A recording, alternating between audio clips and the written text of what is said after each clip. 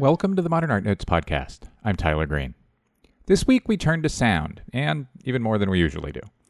This is the first of two programs in which we'll hear from artists in Soundtracks, an exhibition of nearly 36 works of sound art and works that use sound at SFMOMA. The show, curated by Rudolph Freeling and Tanya Zimbardo, is at the museum through January 1st, 2018. We'll hear from two artists in the exhibition this week and two more later this summer. Before we get to this week's artists, Bill Fontana and Christina Kubisch, two artists whose work focuses on making audible the invisible, a couple of notes. SFMOMA has published a terrific in-depth digital catalog that it promises will change over the course of the show. We'll link to it from manpodcast.com.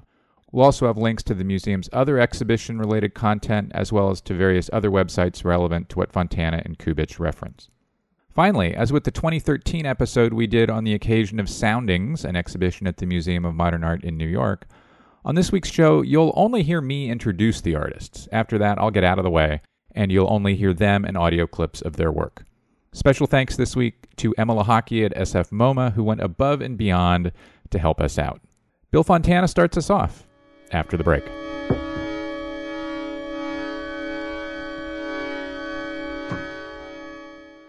Frank Lloyd Wright at 150 Unpacking the Archive is now on view at the Museum of Modern Art in Manhattan.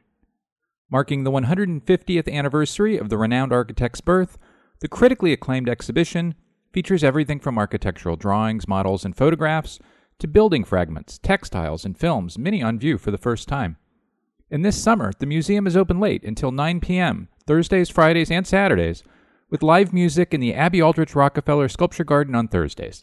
Get more info and tickets at MoMA.org. SFMOMA presents Edvard Munch, Between the Clock and the Bed, on view now. Munch was one of the most celebrated and controversial artists of his generation, painting technically daring artworks that explore profoundly human themes about art, love, and the ravages of time. This not-to-be-missed exhibition reveals Munch as a tireless innovator throughout a career that spanned 6 decades, and offers a rare opportunity to see this modern master's paintings in person, including 7 works never before shown in the United States. Edvard Munch, Between the Clock and the Bed, is on view now through October 9th. Get tickets at sfmoma.org. Support comes from the Pulitzer Arts Foundation, presenting Blue Black, curated by influential American artist Glenn Ligon. Inspired by his experience of the Pulitzer's monumental Ellsworth Kelly wall sculpture Blue Black, Ligon enlists the colors blue and black to pose timely and nuanced questions, touching upon notions of language, identity, and perception. The exhibition brings together a diverse selection of more than 50 works, ranging from abstraction to portraiture, from Norman Lewis to Andy Warhol, and including well-known works by Ligon. Blue Black is on view now through October 7th. For more information, visit pulitzerarts.org.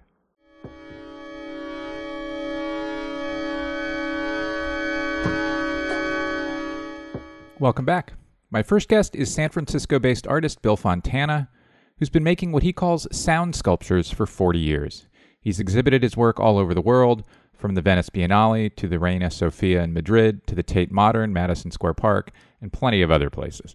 We'll hear clips from 5 Fontanas during this segment of the show. First, Speeds of Time, a 2004 musical deconstruction of Big Ben in London.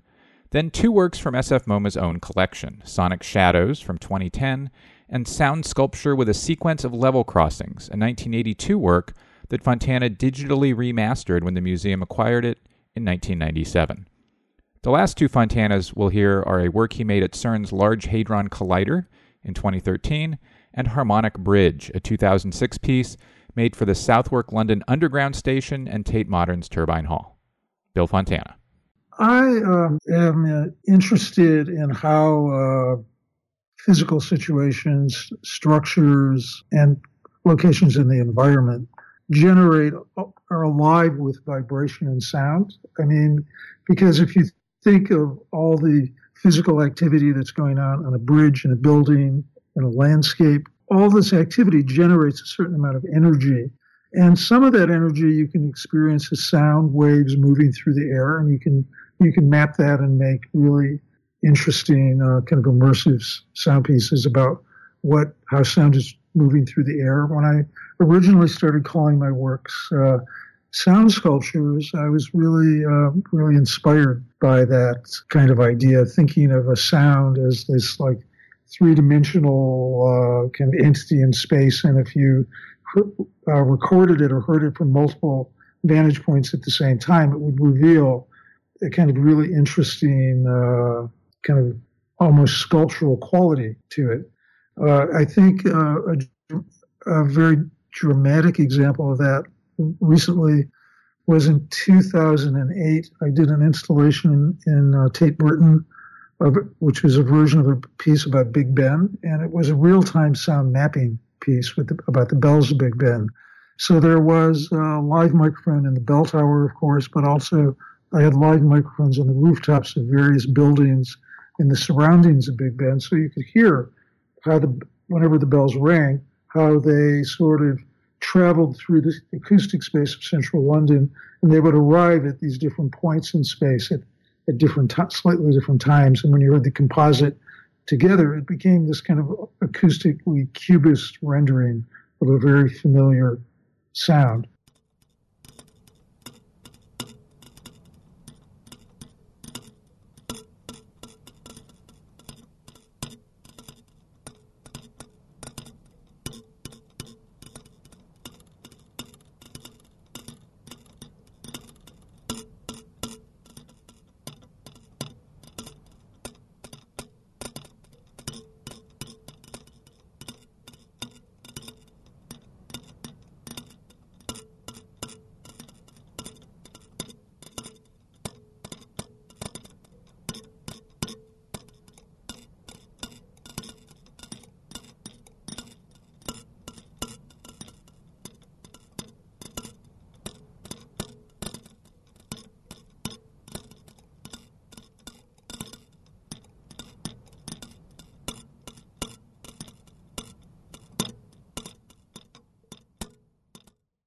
Sound and vibration moving through the air is only one way that sound exists in the environment. I started in the late 90s to become very interested in acoustic measurement technology, which and the technical term for it are accelerometers. Accelerometers are a type of piezoelectric transducer commonly used by structural and acoustic engineers to measure vibration in a bridge, in an airplane engine, in an automobile engine, things like that. And for me, these kind of sensors are like portals into this magical kind of hidden world of vibration that sort of permeates everything you can see.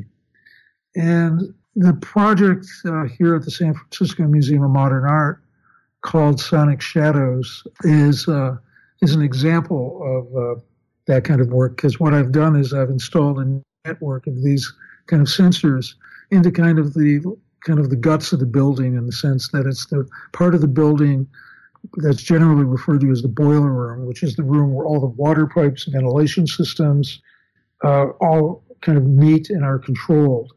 And so all this machinery and pipes, when you put accelerometers on them, produces very interesting harmonics and very quite beautiful sounds of water moving through pipes.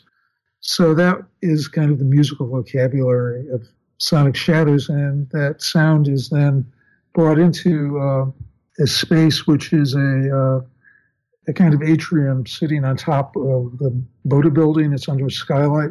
It has these curved walls, and there's a bridge that passes directly under the skylight through these curved walls. And on the bridge, I've installed 4 ultrasonic transducers, which are these super directional loudspeakers that aren't really producing sound as much as a band of ultrasonic frequencies that act as a carrier signal. And so these sounds from the boiler room are projected on through 4 of these ultrasonic emitters that are each on a robotic arm that are sort of slowly scanning the curved walls of the space.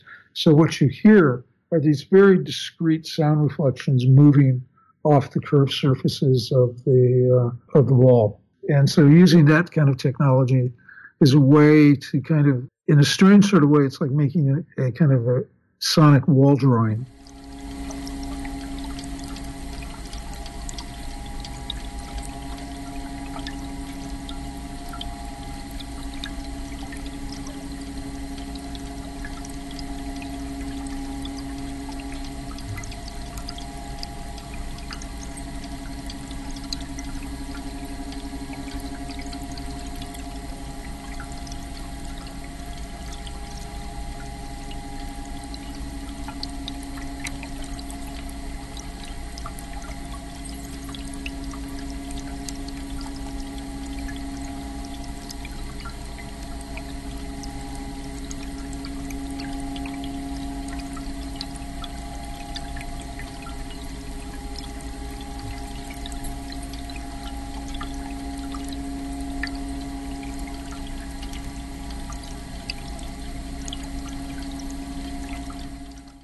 just to backtrack a little bit on the idea of mapping sounds moving through the air, the old piece of mine, sound sculpture with a sequence of level crossings, which is installed outside the Howard Street entrance of SFMOMA, was originally created in 1982 for the 12th International Sculpture Conference at the Oakland Museum.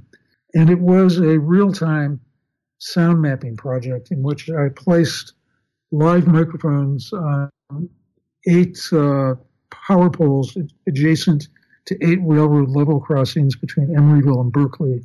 And whenever a train passed through one of these points, it blew its whistle. And because you had 8 of them, 8 microphones in a sequence, they could all hear the train whistle at different vantage points. And because of a phenomenon known as Doppler shift, as the train was approaching a microphone, it would start to be rising in pitch. And as it passed the microphone, and the microphone is behind the train whistle, it was falling in pitch. So the real-time composite sound images of the rising and falling in pitch created an effect that was a little bit like a harmonica imitating the sound of a train. And so in Oakland, when this was done, there were 8 loudspeakers mounted along the parapet of the building behind the Oakland Museum, which was the Oakland Auditorium, so that the real-time sound of these train whistles became elevated. It was literally a sky train. It was a train in the sky that was occasionally kind of moving along this very long, immense building facing Lake Merritt. And here at SFMOMA, a real-time 8-channel recording of that piece is now playing in that passageway.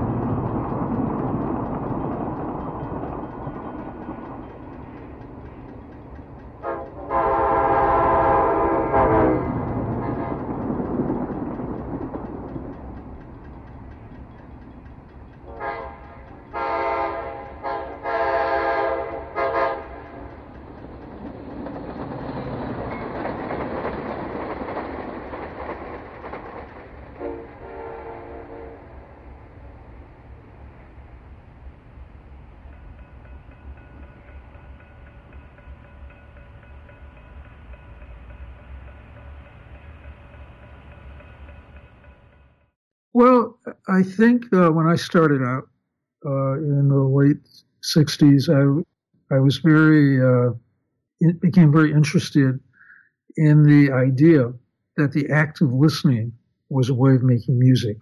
You know, when I was a young composition student in Cleveland, part-time at the Cleveland Institute of Music, I was writing these very minimal compositions, and I became actually interested in my own state of mind while I was trying to write music, and how the sort of hyper-focus I would start to experience in the act of trying to create music sort of started to affect how I was just hearing the sounds around me. And I started to investigate what this meant with making recordings of sounds that seem musical or interesting, much the way visual artists might use a camera. I started doing this around 1968. And then I went to New York City and enrolled in a class that was supposed to have been taught by John Cage, called Experimental Music Composition. 99% of the time he wasn't around, and a lot of other people sort of taught that class. I sort of got exposed to this wonderful network of artists in New York in the late 60s that were connected with Cage and Fluxus and that movement. And what happened is this simple idea I had when I was in Cleveland of the act of listening as a way of making music was actually taken seriously and seemed like a valid aesthetic kind of proposition. And then as coincidence would have it, there was an amazing exhibition at the Museum of Modern Art in 1968 called The Machine Show. And in that exhibition, it was the first time I'd ever seen any of Marcel Duchamp's ready-mades.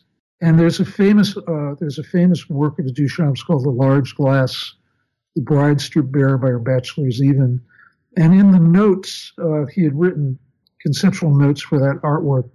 There was a passage, his original statement was in French, but the English translation was musical sculpture, sounds lasting and leaving, forming and sounding, a sculpture that lasts. And when I read that, and just the way I was starting to think about sound, that really emboldened me to start to call my work sound sculptures. And I started to think about sculpture as the embodiment, some kind of the embodiment of a certain aspect of the human condition, physical embodiment of that. And so I wanted to create artworks that kind of embodied the act of listening, which is why later on in my career, I started devising these complex networks of multiple microphones and accelerometers and hydrophones, mapping kind of sound aspects of an environment or physical structure. But at this time, my efforts in this were very, very simple and low tech. I started doing a series of installations called Sound Sculpture with Resonators, in which I would take objects with resonant properties, such as a large glass bottle that you might make wine in, or a pipe, and place them on the roof of a building in New York City, and put a microphone inside of this object to monitor how the object was actually acting as a resonant filter to just the noise in New York City. And I would install these simple live installations in one alternative space in Lower Manhattan called the Experimental Intermedia Foundation. These were my earliest kind of real-time sound pieces, and what I liked about them is that they embodied to me as an artwork the act of listening as a way of making music, and that's really where I started, and that's why to this day I like to create kind of real-time relationships between a network of listening instruments and an architectural setting.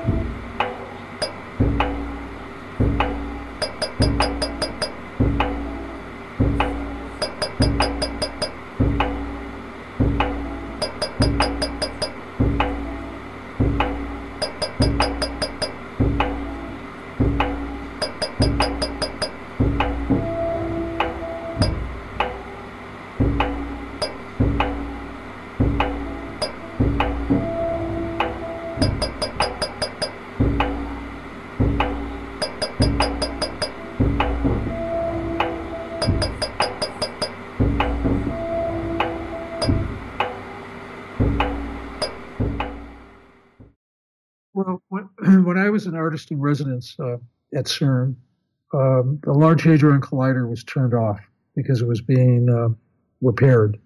So it gave me access to this immense underground tunnel structure. And the Large Hadron Collider is this enormous blue metal pipe that's 27 kilometers long underground.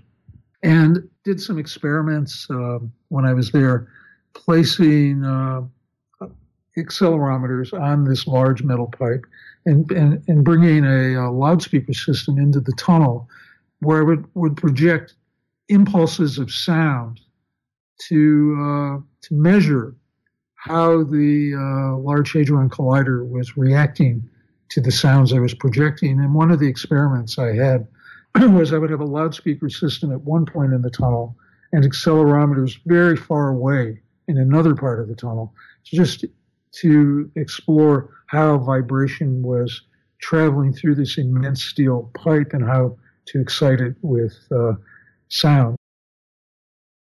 One of my ambitions at the time, it never happened, was I wanted to create a kind of real-time sound piece in the Large Hadron Collider where I would install an array of loudspeakers at different points in the tunnel with a combination of accelerometers and microphones. And when nobody was in the tunnel, kind of have a live kind of sound piece kind of performing the Large Hadron Collider. That's what I wanted to do, but it didn't happen. I did a sound sculpture 11 years ago in the Turbine Hall of Tate Modern called Harmonic Bridge. And the sound source of that project was a very famous London bridge called the Millennium Bridge, designed by Norman Foster, that sits between the Tate Modern and St. Paul's Cathedral over the Thames. It's a very famous kind of tourist location. However, the sounds I was accessing on the bridge were completely inaudible to anybody because the sounds came from a network of accelerometers that were mounted on different cables and structural points of the bridge. The musical vocabulary of that was this hidden dimension of vibration that was living in the structure as it reacted to wind, people walking on it, weather changes. And so that dimension of sound on that structure was completely inaccessible to the thousands and thousands of people who walk across the bridge.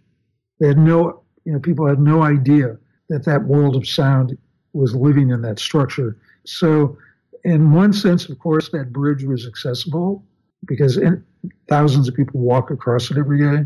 But the world of sound living in that structure would be a complete mystery to anybody. And it was that sonic mystery that I brought into the Turbine Hall of Tate Modern.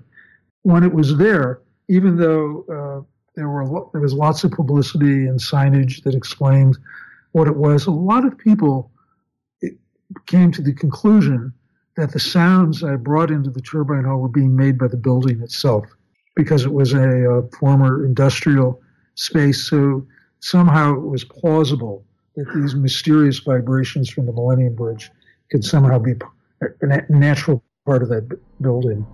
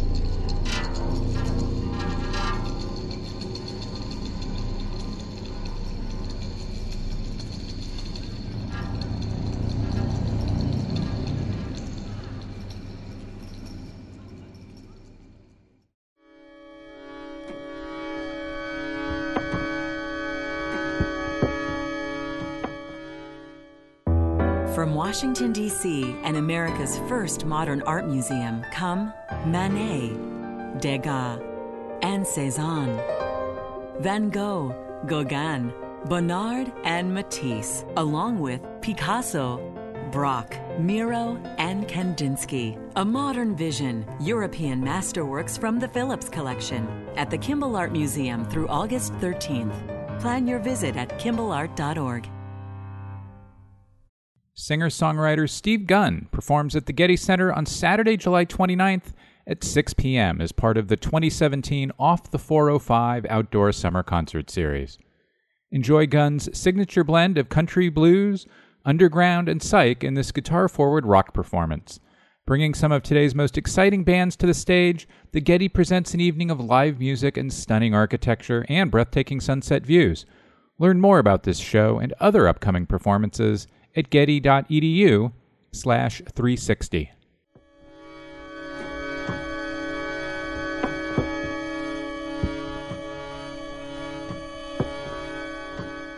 Welcome back.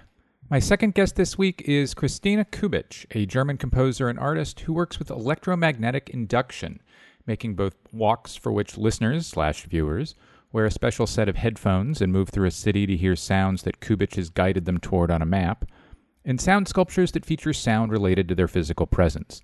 Kubisch is one of the world's most honored sound artists. She's created dozens of sound walks all over the world, been included in the Venice Biennale, Documenta, and in countless group shows and solo exhibitions. The first Kubisch sound we'll hear is from the walk she created for SFMOMA. It's from a security gate along Market Street. Next up will be a work she made for MASMOCA in 1998 called the Clock Tower Project. The version we're going to hear is from when the sun is not out. And then two more works Kubisch has made for SFMOMA, a sound recorded in front of the 3rd Street entrance to the museum, and one from Yerba Buena Gardens, the park on top of the Moscone Center Convention Hall, which is across the street from SFMOMA's 3rd Street entrance. Next, we'll hear a section of a 2006 New York City walk taken from a McDonald's.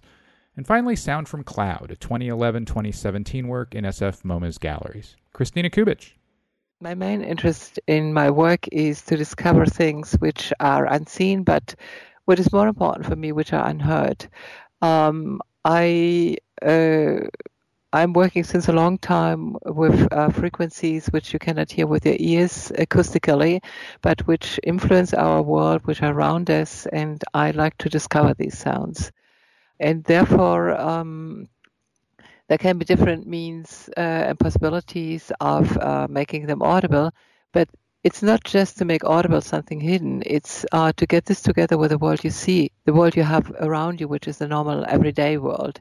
So whenever you see something and you hear something completely different, which is not connected to your usual perception of things, your brain gets confused and you think, what is it now? Is there a mistake? Is something not going together? And I like this special moment when things are not going together.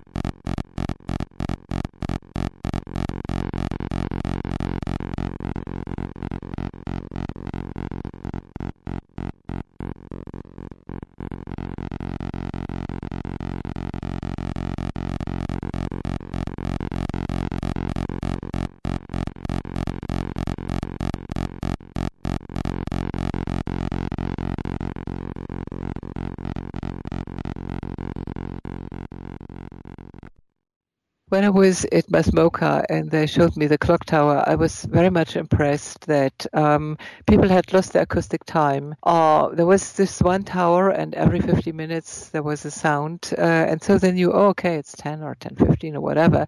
And some elderly people told me that when this stopped, when the bells were no more used because there was no more the regular 9 to 5 work in that factory, they felt a little bit lost as well. And my basic idea in that case was to give them back the sound which had disappeared from sociological or, work reasons. But of course, it was not just getting some bells and make them ring again. I wanted to transform this sound and give them something which was connected to the older world, but which was somehow an artistic approach, a new approach. And therefore, I had this idea of making audible the light. The light is what you hear. And what you hear is sometimes even nothing, because when it's dark in the morning at 6 o'clock in the winter, you just don't hear anything. The sounds are generated by the energy of solar panels around the tower. And so if there's no light, you don't hear anything. You can continue to sleep. And if there's a lot of light, then the sound is quite intense and the intonation changes. The distance of the two bells, which were the origin of the sounds you hear, the sound material you hear, are very clear and very loud. So this connection to a different world, which is the light and the sound which people hear.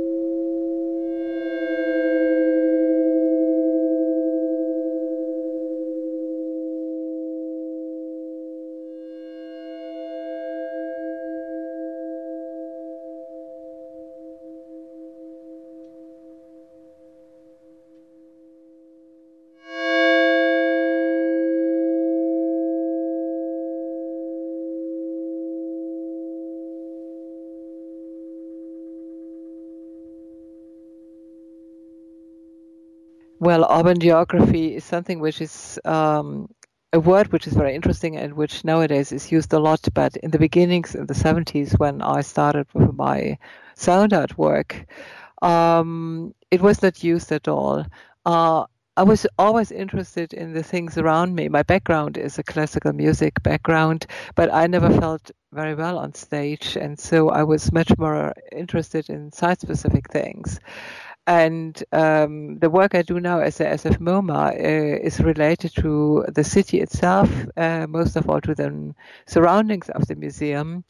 And it's never an idea which you have as an artist. It's always a very long process, and some things are conscious, others are very unconscious. I started to work with electromagnetic induction in 1978. That was my first project. And this was only by chance because I had discovered a telephone cube amplifier, and it was doing some strange things when I had it in my bag. I thought this is really great, and so at that time I studied. I did evening courses at the technical school in Milan, in Italy, because I was not so happy with the electronic music department at the conservatory. My teacher, my professor, explained me, oh yeah, induction is when you transfer an electromagnetic field from one side to the next one, and then there's a little amplifier and there's a coil, and I thought this is a fantastic system. Okay, so I started to develop this system, and I did installations with cables. I put special sounds in these cable installations, and people could walk around with cubes, later on with headphones. At a certain moment, I would say at the end of the 90s, I got a lot of strange signals in my installations, which were not my own compositions. And I was embarrassed. I was really, angry. I couldn't do anything to get them out. And then some people said there's such a lot of digital signals of electromagnetic fields around us nowadays that they enter your system. Even if you're in a room, in a closed room, it doesn't matter. It's going through the walls, it's everywhere. It's in the city. This was the moment when I said, okay, then I have to listen to the city. In 2003, I was in Tokyo, and there was a show of sound art. And I had a special headphone which was very sensitive. So I walked around in Tokyo and I heard a lot of really, really fascinating sounds just walking through the city, through the streets, going in the shops. And I remember Alvin Lucy was there at the time. I gave him the headphones and said, Alvin, would you like to listen to that? And he stayed away a long time and came back and said, this is like music. And he encouraged me to go on with this kind of discovery. So that's how it started, maybe. The headphones are based on coils, metal coils, which are incorporated on each side. So you don't have a stereo. You have two left, right listening modes. I think I invented this kind of headphones. Of course, not induction. This has been invented in the 19th century. There have been people like Nikola Tesla and other people who always were dreaming from transferring electromagnetic fields through the air. But the system is still the same. I mean, everything electrical creates an electromagnetic field, and this is picked up by the coils in the headphone. There is a little bit of electronics, and then a small amplifier and the speakers. So everything is direct. It's not sound design. I mean, what you hear is just electrical frequencies transferred to audible signals.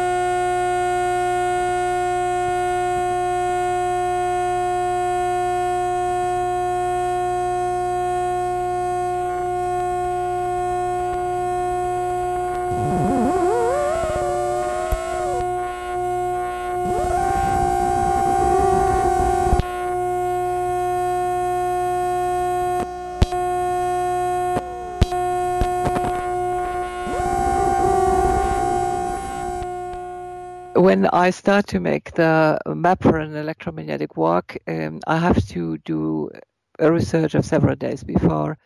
And in the beginning, it's fun because I just walk around in the area, and I know some places are always very interesting, like security systems, like light systems.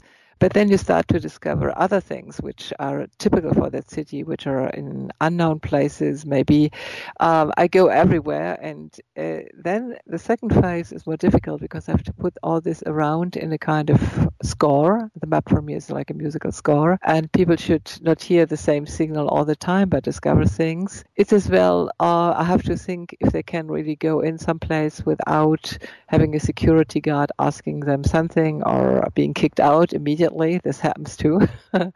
And it needs a little bit of courage sometimes to listen to certain places because you do not buy something in the shop, you just listen to things, to objects. I have to consider all these things, and then I make a drawing. I walk around with people, local people, or in this case it was the director here of the curator of the show, Rudolf Frieling, and I get a feedback. Then I go around again and finally decide how to do the map. But the map is only an invitation. It's a start. It's like teaching people or making possible that they get the experience of how to listen. Sometimes you have to go very close to the screen, or sometimes just stop, move your head. Or if you're sitting in the subway, then you're moved through the magnetic fields. And then people can take the headphone and go at their home, or go to the airport, or go underground, or to the office if they want. I mean, it's completely free what they discover afterwards. The public spaces I often visit are full of Wi-Fi sounds because they are just a surface. The green is a surface, and what is under it is either electrical lines or buildings or sometimes traffic lines. And very often in the US, I find these kind of nice hills with people having picnics on them. And then you put on the headset and you hear a real lot of intense signals. In this case, it's the Moscone Center underneath. But I just had to look at it, and I knew it was not a quiet, happy, natural place.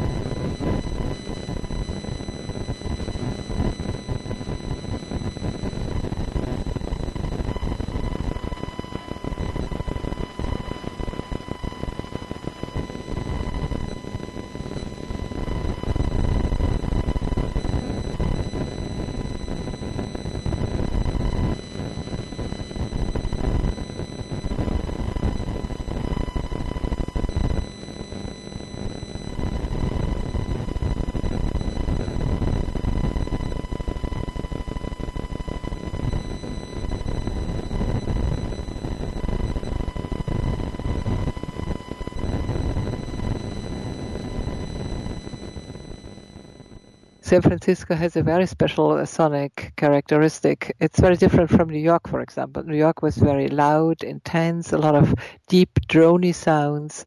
San Francisco is lighter, it's higher in the general sound frequency system. It's very different when you go around. And there is really strange places like a seismic research center. When you are in front of there, you hear special rhythms. You have a lot of advertisements, of course, the bus systems, and you have a lot of Wi-Fi, actually. It's very varied. You go around the corner, you have something different, but there's some sounds I never heard before, and this is what I'm really interested in, because the electromagnetic sounds are just a kind of portrait of the city, as if you would listen to the acoustic sounds. If you go to the underground instead of, you have very old-fashioned electromagnetic sounds, like in the BART trains. You hear it's more analog systems. And the walk is only in the center. So I'm sure if you go out of the center of San Francisco, go to some other part of the city, it might be a completely different walk, and you could have 10 of them in one city. But most of my walks are in city centers or in close buildings. And I would say I clearly can distinguish San Francisco from other places. I don't know if people have the same feeling when they walk around.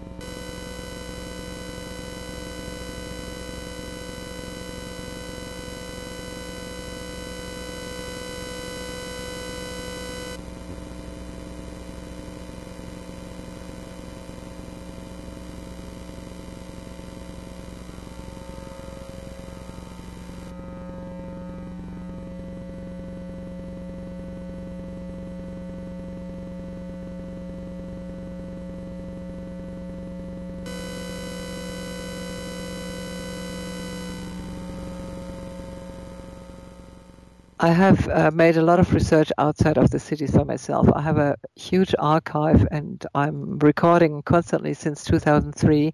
And of course, as well in the countryside, as well in places which are far away from what is called a city or a cosmopolitan surrounding. But I mean, it's very hard to find a silent place. When you're in the country, you have all the electricity lines above your heads or underground. I was part of a film which was called What We Don't See. It's about electrosensitive people. And for them, it's very, very hard to find a place where they are really not near telephone centers or electrical wires and so on. In this film, we went to the mountains very high up in Austria. And this was one of the very, very few places there was only ice around and no electromagnetic fields. But as I had to do recording, I created the electromagnetic fields by myself because I had to wear a little recorder and a headset. So I was the one in that case who was, poisoning the surrounding. What I noticed as well doing this now for about 15 years, it is harder and harder to find silent places. The general level of electromagnetic noise has really become very strong, very intense, and therefore I had to modify the headphones as well. I had to change the intensities. I had to have different levels because people react to these sounds in different ways. Some people do not even support them on the lowest level. Other like heavy metal kind of sounds, or maybe their ears are no more so good. That's maybe connected. Really like it strong. But generally, walking around in a city, it's very, very hard to find even a small place where it is silent. I mean, I didn't find any place like that in San Francisco. And this is a general thing in the countryside too. It's not that you go on a cemetery or you go in a place, you see the cows, you see the animals, I don't know what, you enjoy the green and you think, here, it is quiet. It's not quiet. And this is something which is changing very quickly in the last, I would say, 3 or 4 years. In the 70s, I went 3 or 4 times to New York, and it really helped me.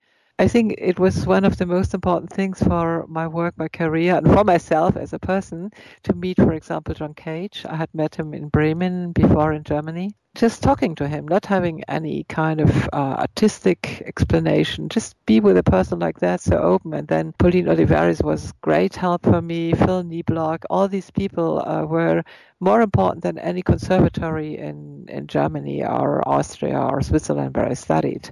I would say it was not just one person or one work. It was really kind of atmosphere. Women were accepted to do things over here, and they were accepted to be composers. There was a lot of electronic music.